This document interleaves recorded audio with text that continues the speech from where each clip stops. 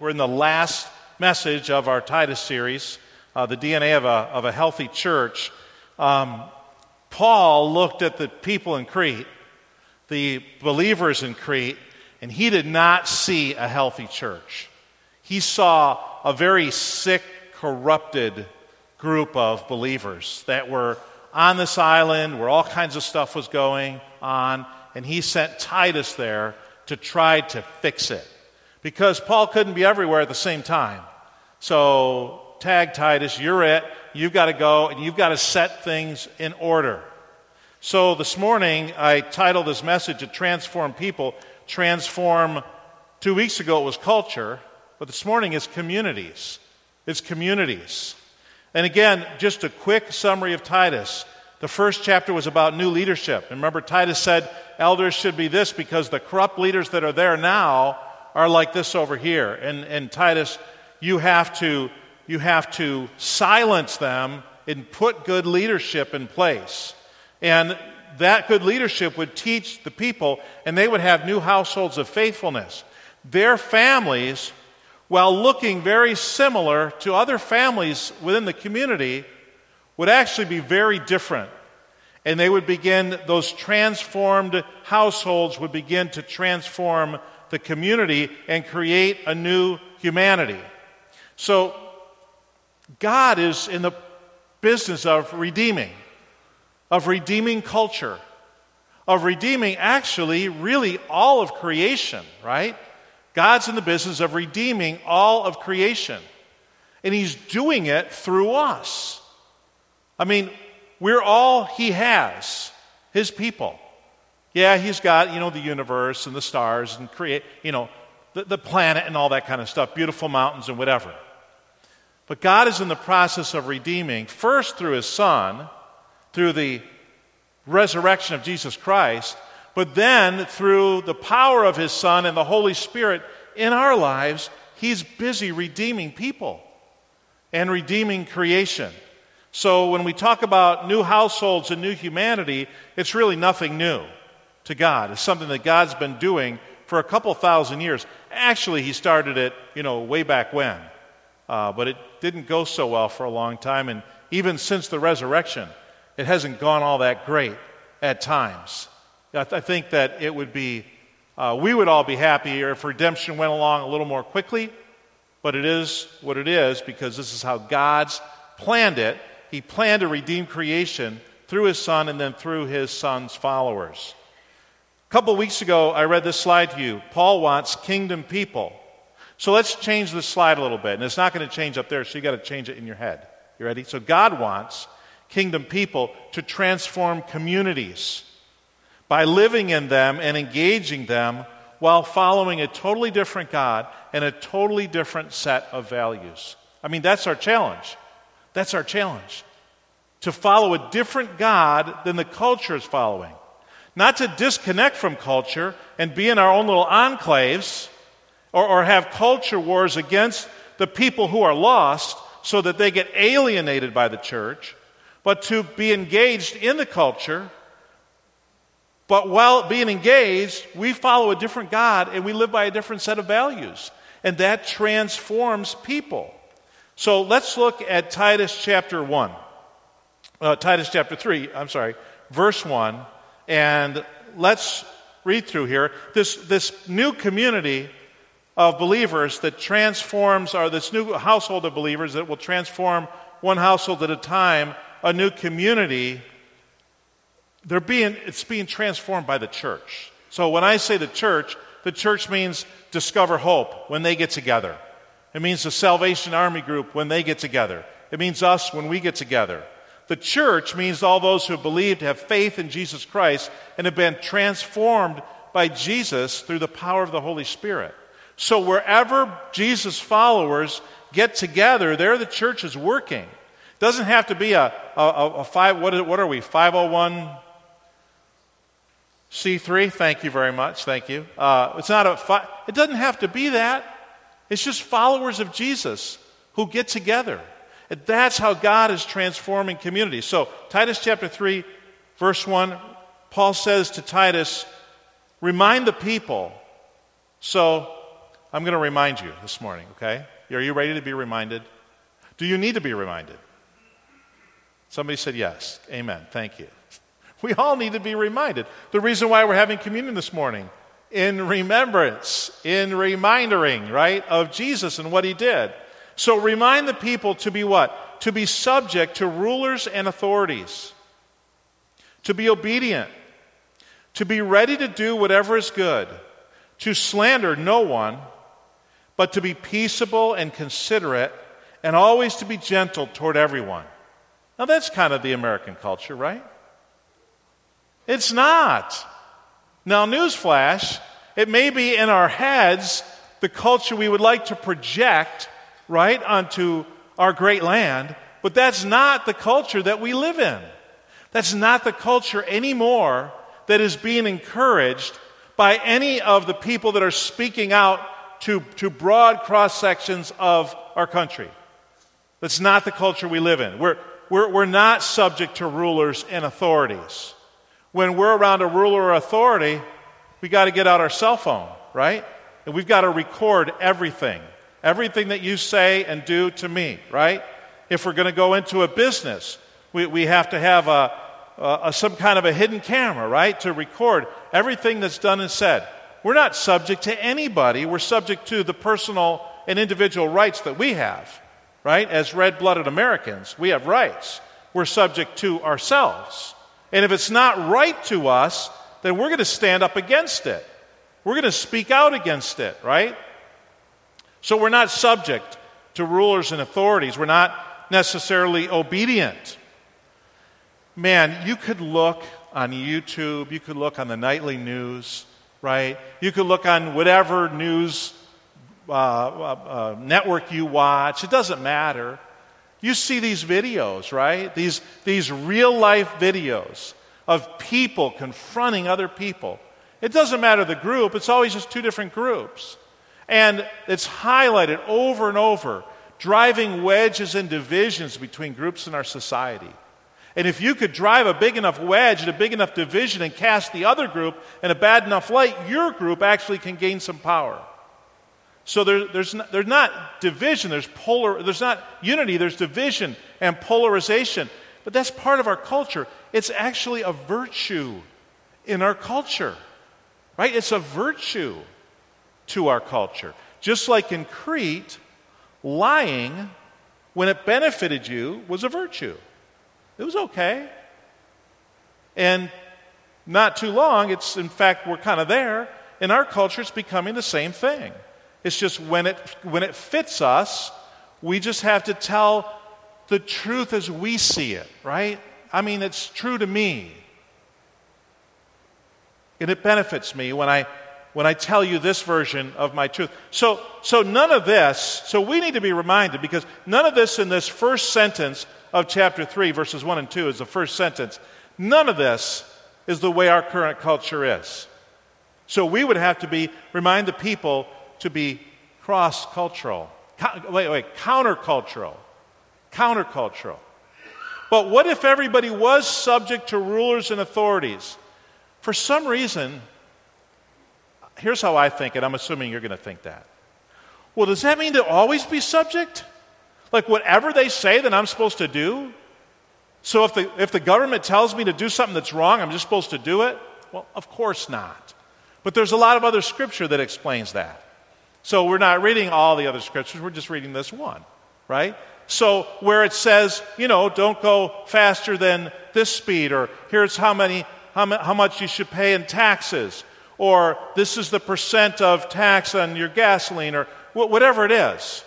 We're subject to the rules and the regulations and the laws of the land, right? Except for when they take us counter to the heart of Jesus. And then we follow the heart of Jesus. As respectfully and submissively as we can, we follow the heart of Jesus. We're not just conformed, right, to the pattern of this world. We're transformed by the renewing of our mind. So we live in the world, and we seek the common good, but we want to live by a different set of values than the world lives by. And here, Paul is telling Titus, remind the people Don't slander anybody. Be peaceable. Be considerate. And how about this last one? Always to be gentle toward everyone. Oh, that's weakness. That's weakness. You're going to get trounced. Right? It's the upside-down gospel. That's why that picture that I showed you a couple weeks ago about this is what it looks like when God becomes a king. Always be gentle to everyone. Here's verse 3. At one time, we too were foolish, disobedient, deceived and enslaved by, look what it says, all kinds of passions and pleasures. We lived in malice and envy, being hated and hating one another. Man, that sounds kind of like our culture, doesn't it? I mean, that's our culture right there. Foolish, disobedient, a little renegade, a little independent, deceived and enslaved by all kinds of passions and pleasures? Well, yeah. Right? From substances to things to you name it, vices. That's our culture. Living in malice and envy, being hated and hating one another. Look at the vitriol in the culture, right? The vitriol, the hatred, the polarization, the venom that goes out. That's our culture. And the better you can spew that venom out to somebody and poison them, the better off you're going to be. And the quicker you're going to rise. But that's our culture. But we're not supposed to be like our culture. And Paul says, at one time we too were that way. At one time. When? When were we that way? Well, before something happened. And now in verses 4 through 7, there's this beautiful oasis of spirituality in this last chapter. 4 through 7 is poetry by Paul. And he writes this short poem about what happens to people when God changes them. Look at verse 4. Cue the harps. Beautiful music comes in at this point, right? But when the kindness and love of God, our Savior, appeared. Reminds me of the verse that John read. But the grace of God that brings salvation has appeared. Who is it talking about? It's talking about Jesus. When God in the flesh appeared, when the kindness and love of God, our Savior, appeared, what happened? What happened? He saved us. Not because of righteous things we had done, but because of His mercy. So there's this picture. Now, what was the last line of that song? Faultless I stand before the throne. Our identity is found in who God says we are. Man, you're a good for nothing. You'll never amount to anything. Why can't you do anything right? You're going to be stupid all your life, and on and on and on. People hear, right? Well, what does God have to say about us? What does God have to say? How does God define who we are? Because who we are is who God says we are.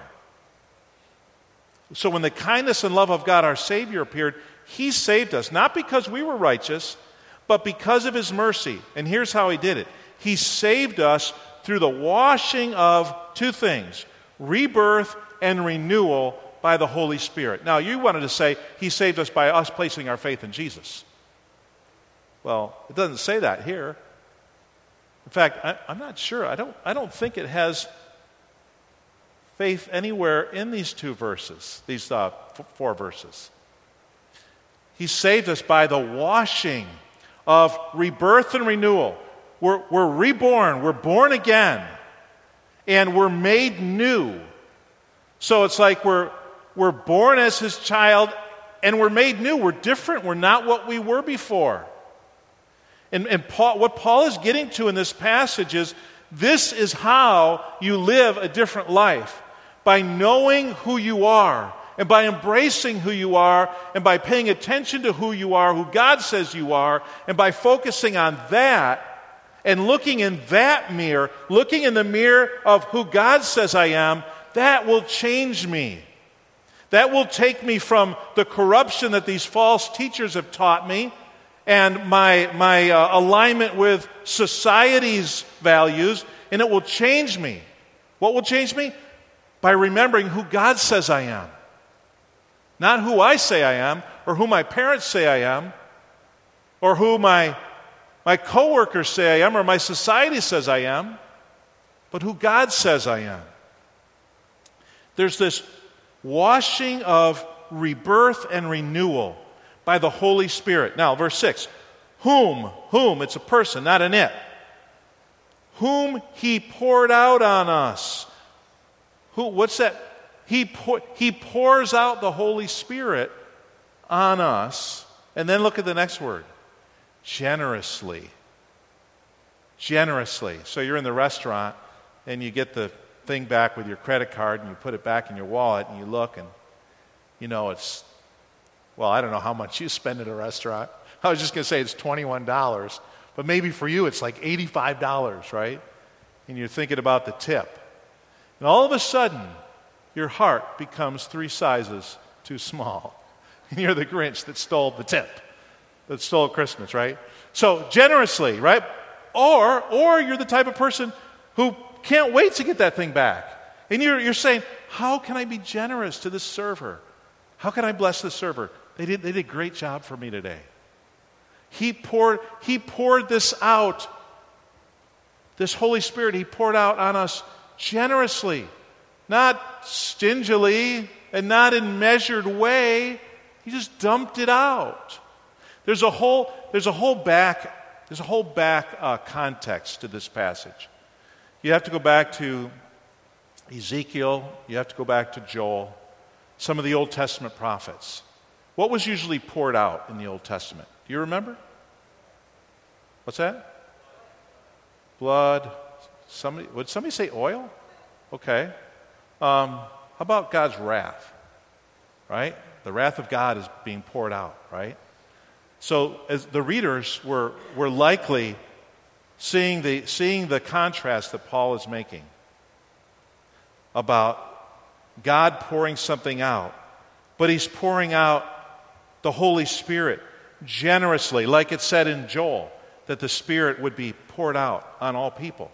And throughout the prophets, they talked about the Holy Spirit. They talked about God coming and living in us, not just with us, but in us. He poured out generously through Jesus Christ our Savior. Now, if you look back at verse 4, it said God our Savior. And now in verse 6, it says Jesus Christ our Savior. That's just a little theological aside, that Jesus is the same as God, right? Jesus is divine. There's divinity going on here. Verse 7, so that. Now, why did God do this? Why did He have the Holy Spirit wash us through rebirth and renewal, and that He poured out generously through Christ? Why? Verse 7, so that, having been justified by His grace, there you go, that's who we are in Christ. We're justified by His grace, by His mercy, not by righteous things we've done. We might become heirs, having what? The hope of eternal life. Not the I hope so, but the hope, the certain hope, the I know so of eternal life. We might become heirs, having the hope of eternal life. These 4 verses give us an identity to cling to, give us an identification of who we are because of God through Christ. Because of God through the rebirth and the renewal of the Holy Spirit, whom He poured out on us generously. How are you feeling about yourself this morning? Feeling good? Hitting all your goals? Real pleased?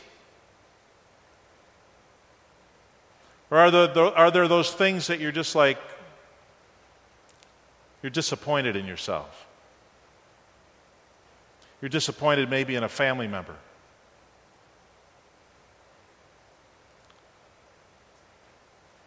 These 4 verses, I'm going to encourage you to meditate on this week. The more we find ourselves in the reality of what Jesus Christ did for us, the better our life's going to be. The easier it is to walk the path we want to walk. The more we're focused on ourselves and our culture and our failures and our sins and what originally brought us to Christ, And the less we look at who we are in Christ, the harder it's going to be for us to overcome anything in life. Let's go on to verse 8. This is a trustworthy saying. What is? Well, that sentence, the sentence that comprises verses 4, 5, 6, and 7. One sentence. This is a trustworthy saying. And I want you to stress these things, Titus. Stress them. Over and over and over. Let the people know who they are in Christ. Let the people know that when they look in the mirror where God is reflecting who He thinks they are back to them, that this is what they look like. They're not failures. They're not sinners. They're not worms. They're not less than. They're faultless, I stand before the throne. I want you to stress these things so that, here's another one of those phrases we talked about a few weeks back, so that, in order that, for the purpose of, so that those who have trusted in God may be careful to devote themselves to doing what is good, because these things are excellent and profitable for everyone. And the only way that God's people are going to transform their culture and their communities is if they devote themselves to doing what is good, because that's what's going to be excellent and profitable for everyone. And then in verse 9, he ends it a little, well, let's look at it. Verse 9. But avoid foolish controversies and genealogies and arguments and quarrels about the law, because these are unprofitable and useless. Okay, so cue any news program, cue any talk radio program, right? They're filled with foolish controversies and genealogies, and don't you ever listen to these things? And the one side says this over here, and the other side completely discredits and doesn't take any of that and says this way over here. And you know that there's like stuff in here that could bring these two sides together. And they could actually work together. And they could actually help each other. And then help everybody. It would be excellent and profitable for everybody if there was some unity. If there was some working together. And Paul is saying in the church, it has to be there. In the church, we've got these quarrels about genealogies and all this crazy stuff. He's saying, don't do that. So that's why in verse 10 he says, warn a divisive person once, and then warn them a second time, and after that, have nothing to do with them. You may be sure that such people are warped and sinful. They're self-condemned, and they're the people that Paul was talking about at the end of chapter 1. They're the ones that he wants to replace with the elders that have the qualities that he talks about in the middle of chapter 1. You may be sure that such people are warped and sinful. His closing words, verse 12, 13, and 14. As soon as I send Artemas or Tychicus to you, do your best to come to me at Nicopolis, because I have decided to winter there. So, once I send your replacement, come and spend some time with me, Titus. And do everything you can to help Zenas the lawyer and Apollos on their way, and see that they have everything they need. They're probably the ones that delivered the letter to Titus. Our people must learn, verse 14, to devote themselves to doing what is good. This is the only way that communities and cultures will be changed. If God's people devote themselves to doing what is good in order to provide for urgent needs and not live unproductive lives. Everyone with me sends you greetings. Greet those who love us in the faith. Grace be with you all. This week, I have 4 things for you. 4 things. Number 1, meditate on that passage in Titus. I know we're done with Titus. Next week, we're starting our Advent series. We've got 4 more Sundays before Christmas. Merry Christmas, right? So we're out of Titus, but would you make a copy or print them out or cut them out or do something? Put them somewhere around your house. Titus chapter 3, verses 4 through 7. Put them on the mirror and look at yourself in the mirror and say, does what I see in the mirror, is that what the truth of this passage appears to be? Number 2, devote yourselves to doing what is good. In every area of your life, in family, in work, community, relationships, whatever. It doesn't matter. Just do what is good. The Spirit will lead you to know what is good. It's not a mystery. Number 3, seek unity, not division. So he says, don't have anything to do with divisive people. Because when the Holy Spirit is involved, the Holy Spirit brings people together. It unifies. So do everything you can do to bring people together, to reconcile relationships, to be a healer. And then number 4, through submission and obedience and peace and gentleness, work for the common good. Work for the common good. When God's people went into exile, he told them in the Old Testament, when you get to that town, do everything you can to bless that town. Because in blessing that town, you're going to be blessed. And I think God wants us to bless those around us. So again, God wants kingdom people to transform communities by living in them and engaging in them while following a totally different God and living by a completely different set of values. That is our challenge. And again, if God didn't want us here to change anything, he would have just taken us up to heaven. We would have zoomed up to the clouds like Jesus did once we placed our faith in Christ. But that's not why he has us here. So now we're going to share communion together. I'm going to ask you to come forward for that. And on the back table, there is gluten-free bread. If you need that, we're going to come. I may be, what's the word? Irreverently call this the rip and dip method. Right? You just rip off a piece of bread and you dip it.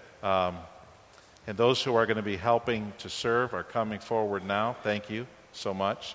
I'm going to pray, and then I'm going to ask you to come up, and when you rip off a piece of bread, remember it represents the body of Christ, which was given for us on the cross. And when you dip it in that juice, remember that it represents the blood of the final and all-sufficient sacrifice, the sacrifice that takes away all of our sins.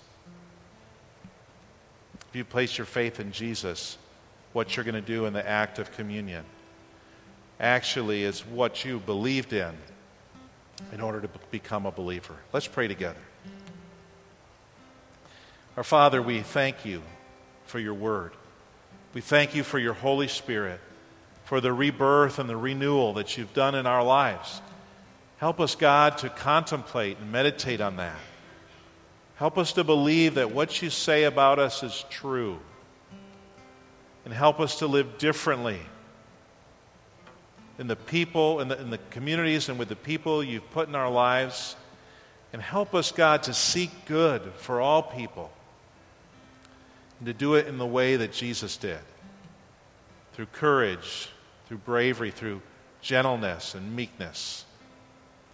Lord, as we take this bread and this juice, we want to remember what you did. That the grace of God that brings salvation appeared to all people and ultimately ended up on the cross. So in taking this bread and juice today, we remember the suffering of Jesus. And we appreciate our salvation. In his name we pray. Amen.